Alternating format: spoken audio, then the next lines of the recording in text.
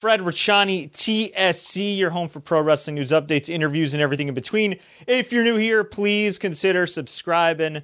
I'm testing out this new streaming setup I got. I figured what better way to test it out than to hop on and talk a little bit about NXT TakeOver Portland, which just took place about 24 hours ago. You might be wondering, why didn't I recap this at the time? Well, it was actually my 31st birthday, so I was celebrating it. I was hanging out with the fam, so, family time takes precedence over wrestling time. But I had a chance to catch up on the card from top to bottom. Action-packed as always, as you would expect for NXT TakeOver, but there was some good, there was some bad, and there was some ugly, and I would like to recap it for all of y'all today. So, let's start from the top. The humongous news that we have that Ciampa and Gargano are going to feud pretty much forever. So what happened was Tommaso Ciampa finally got his hands on Adam Cole, finally got his hands on the NXT Championship, but not in the way you thought. You see, he beat the hell out of Adam Cole, took his best shot, took the last shot, took the freaking Panama Sunrise Canadian Destroyer, took everything, including the kitchen sink, kicked out of everything, but unfortunately, the referee got bumped. And then the Undisputed Era made their way to the ring. Now, a lot was going on, of course, because it was my birthday, but to the best of my recollection, I didn't see Velveteen Dream. Isn't Velveteen supposed to be feuding with Roderick Strong? That was weird. So after all that chaos, Ciampa is finally ready to put the Undisputed Era away. It's time for him to win the title, to get Goldie back around his grasp. And what happens? His old pal, Johnny Gargano, comes out, takes the NXT Championship, looks like he's going to hand it to Ciampa, his former DIY partner. These two have reconciled over the last year, or so we thought, until, boom, he hits Ciampa in the dome. Adam Cole gets the pin. 1, 2, 3. And thus continues the story of Ciampa's NXT title chase. Woe is me. Now, I thought the match overall from top to bottom was action-packed and pretty freaking awesome, although I gotta say, I thought the finish was a little overkill, and judging by a lot of the feedback, I think most people kind of feel the same way as well. It's one of those things where, like, I get it, you want Adam Cole to possibly break the record. Oops, let me actually close that. Oh, that was weird. And I guess Undisputed Era doesn't like me talking crap about them, but of course, you do want Adam Cole, if you're Triple H, I guess, to break Finn Balor's record-setting NXT title run, which I think was like almost 300 days or something. Adam Cole's knocking on the door. But at the same time, I felt like this was time for Ciampa to win, and we've seen Gargano and Ciampa before. It's tough. It's a bit of a double-edged sword for me. Now, I loved the Gargano-Ciampa feud, but I do think like a lot of people that kept it going for way too freaking long. It's almost kind of like with Jericho and HBK back in 2008, for anybody old enough to remember that feud. It was great. It was great. But then they had like one match, a little too many. They had the classic ladder match at No Mercy 2008, October 2008. Ironically enough, I think that also took place in Portland. And then they still had like some last man standing match like a month later. And it was just kind of ridiculous. It was still great, but it was like, okay, we get it. But that was only like one more match. I mean, this feud has been drawn out over and over. Now, it is a different dynamic with Gargano and Ciampa. And I guess if you do want Finn Balor to challenge for the NXT title, make him your centerpiece guy since he's no longer in the main roster, this would make sense, but I don't know.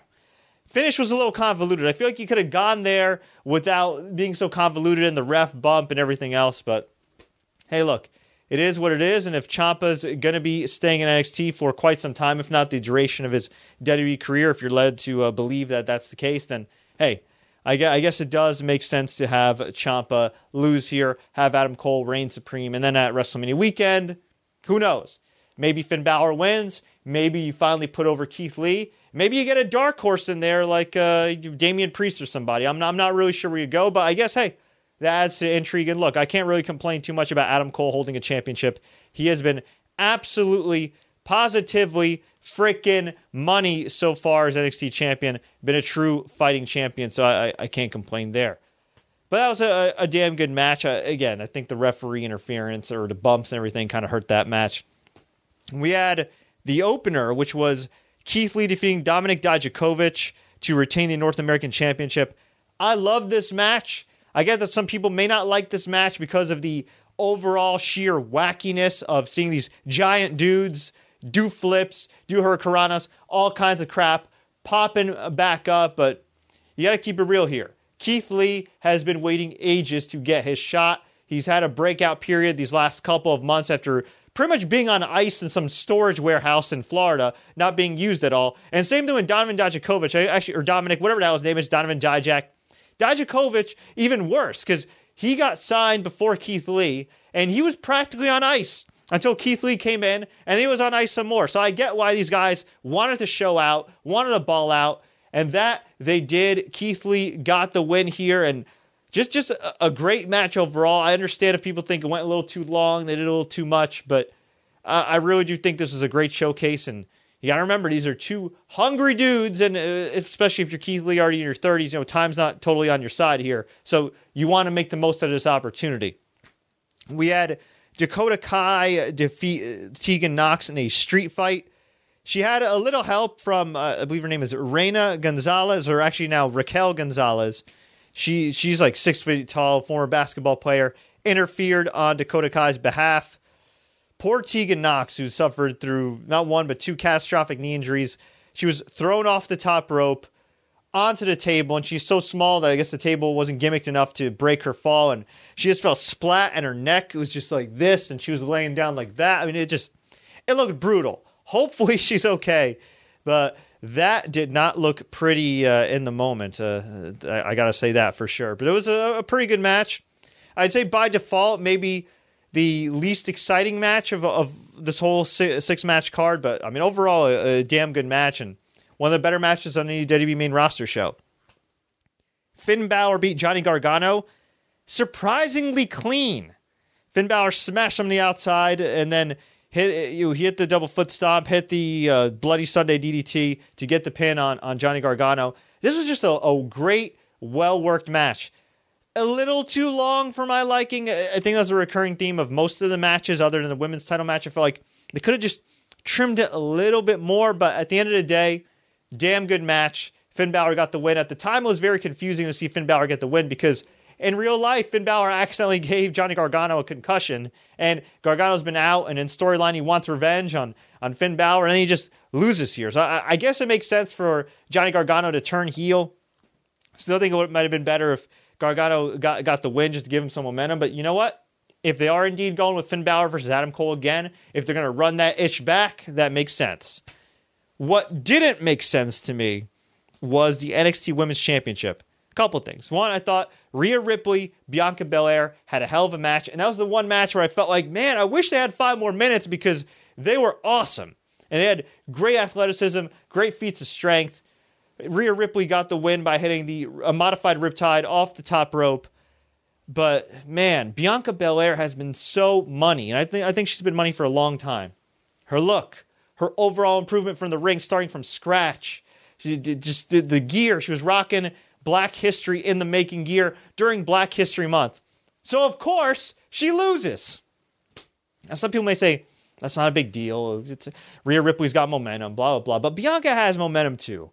And the crowd was really behind Bianca. And if you've watched her in media interviews that she's been doing leading up to this show, she has been just an unbelievable company ambassador. And I saw Mark Henry tweet out, be patient, but Bianca Belair, her time's coming. And look, I have a lot of respect for Mark Henry. I've interviewed Mark Henry, really nice guy.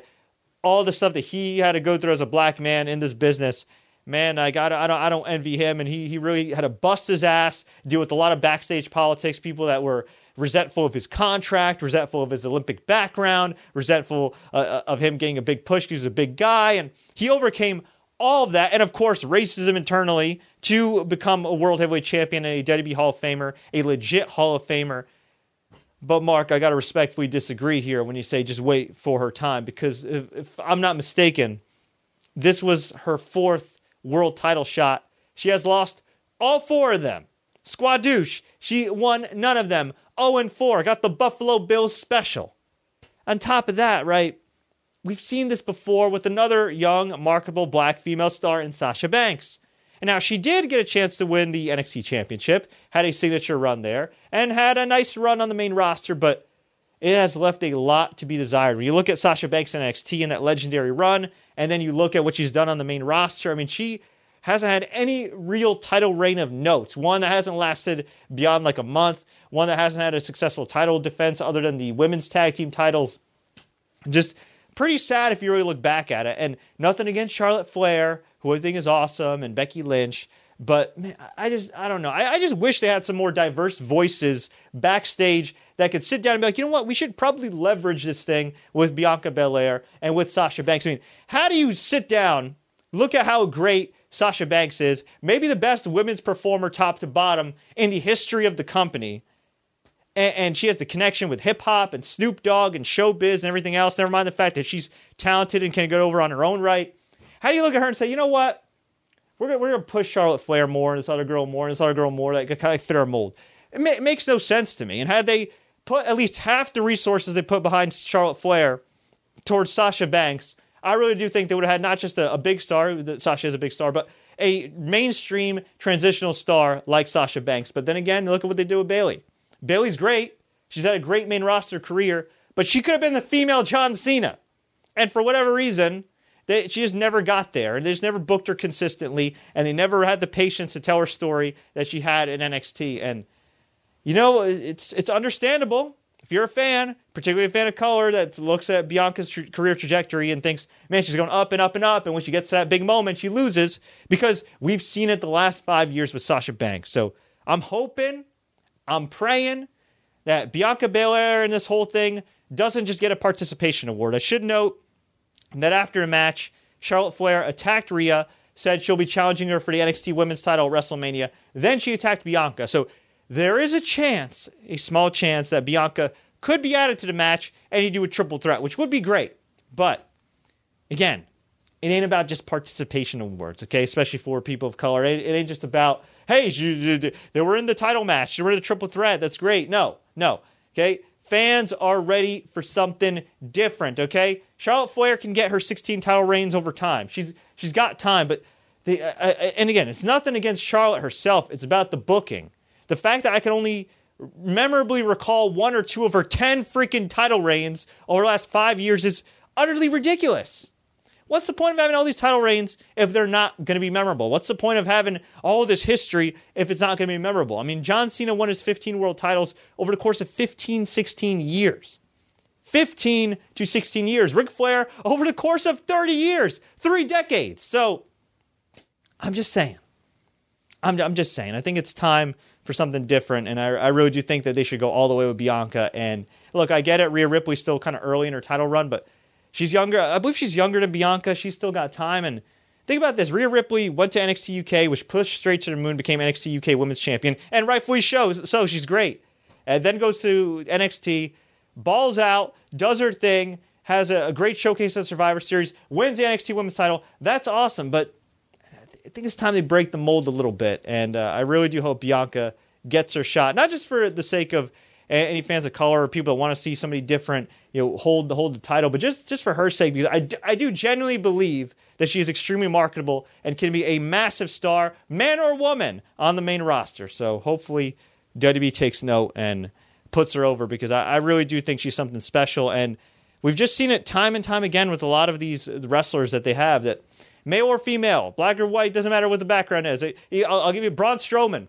How many times did Braun Strowman get this close to breaking through? He has everything WWE wants. He has size, he has strength, he has charisma. By all accounts, he's fantastic with the fans. And for whatever reason, they just don't go all the way. They get a little gun shy, and it's just, I'm tired of it. I'm tired of it. They got to be a little more risk taking, especially with all that freaking money they're getting from Fox and USA Network, and especially because their stock ain't doing so well. And you know what? It wouldn't hurt to take a few more risks that Vince McMahon is not used to taking, especially with sagging attendance and them having to not run as many house shows. So something to think about, folks. I don't know. I'd be wanting to push somebody like Bianca Belair. Anyway, then we had the Broserweights match. Broserweights being Pete Dunne and Matt Riddle taking on Roderick Strong and Kyle O'Reilly. Kyle O'Reilly and Bobby Fish. This was one hell of a match. Really good stuff here. The Broserweights ended up getting the win. Matt Riddle Pete Dunne's great. The Undisputed Era is great. But Matt Riddle, for a guy, based on his experience level, only being in the business for maybe 5 years now, he's an absolute stud. And I don't give a damn if some people don't like the fact that he used to smoke weed or maybe still smokes weed medicinally. I don't give a damn if people say, oh, well, he was a mid-level MMA fighter and he got cut by Bellator and UFC, or, oh, he talks too much crap and blah, blah. The guy is a freaking star. You got to let Matt Riddle just be Matt Riddle. This is a guy that, if this was the Attitude Era, if this was maybe the Ruthless Aggression Era where it was a little less scripted than it is now, or maybe he was in AEW or New Japan Pro Wrestling where it's presumably less scripted on the promo front, I think this guy would be a top guy. And I think WWE needs to let this dude loose. Now, reportedly, according to Pro Wrestling Sheet, he got into a little bit of a backstage altercation with Brock Lesnar. Words were said. It wasn't anything physical, but I love the brashness of Matt Riddle. I love the confidence. I think, unfortunately, these unwritten rules of wrestling sometimes, it's an old school thing where, if a guy's too confident, he's cocky or he doesn't have respect for the business. I mean, by all accounts, I know people that have trained with Matt Riddle. I know the guy that trained Matt Riddle, and they would tell you the opposite. He's a confident guy. He's a nice guy. He's a hardworking guy. He's a great wrestler. And at the end of the day, he's just got that swagger. And you know what? I'm sorry. Look, this ain't the playpen here. The one thing I see with a lot of these wrestlers sometimes is, I'm too nice. And look, I'm a nice guy, and it's cool to be nice. But I think when you're projecting on screen, right, when you're trying to market yourself, you want to have that superstar swagger. And I don't know if it's because he's a former athlete, and not that wrestlers aren't athletes, but a former professional athlete, and that naturally just comes to him or what. But you got to have some type of swagger. You got to project yourself like a star. You want to watch this guy and be like, all right, I kind of like to be like that guy. Or you know what?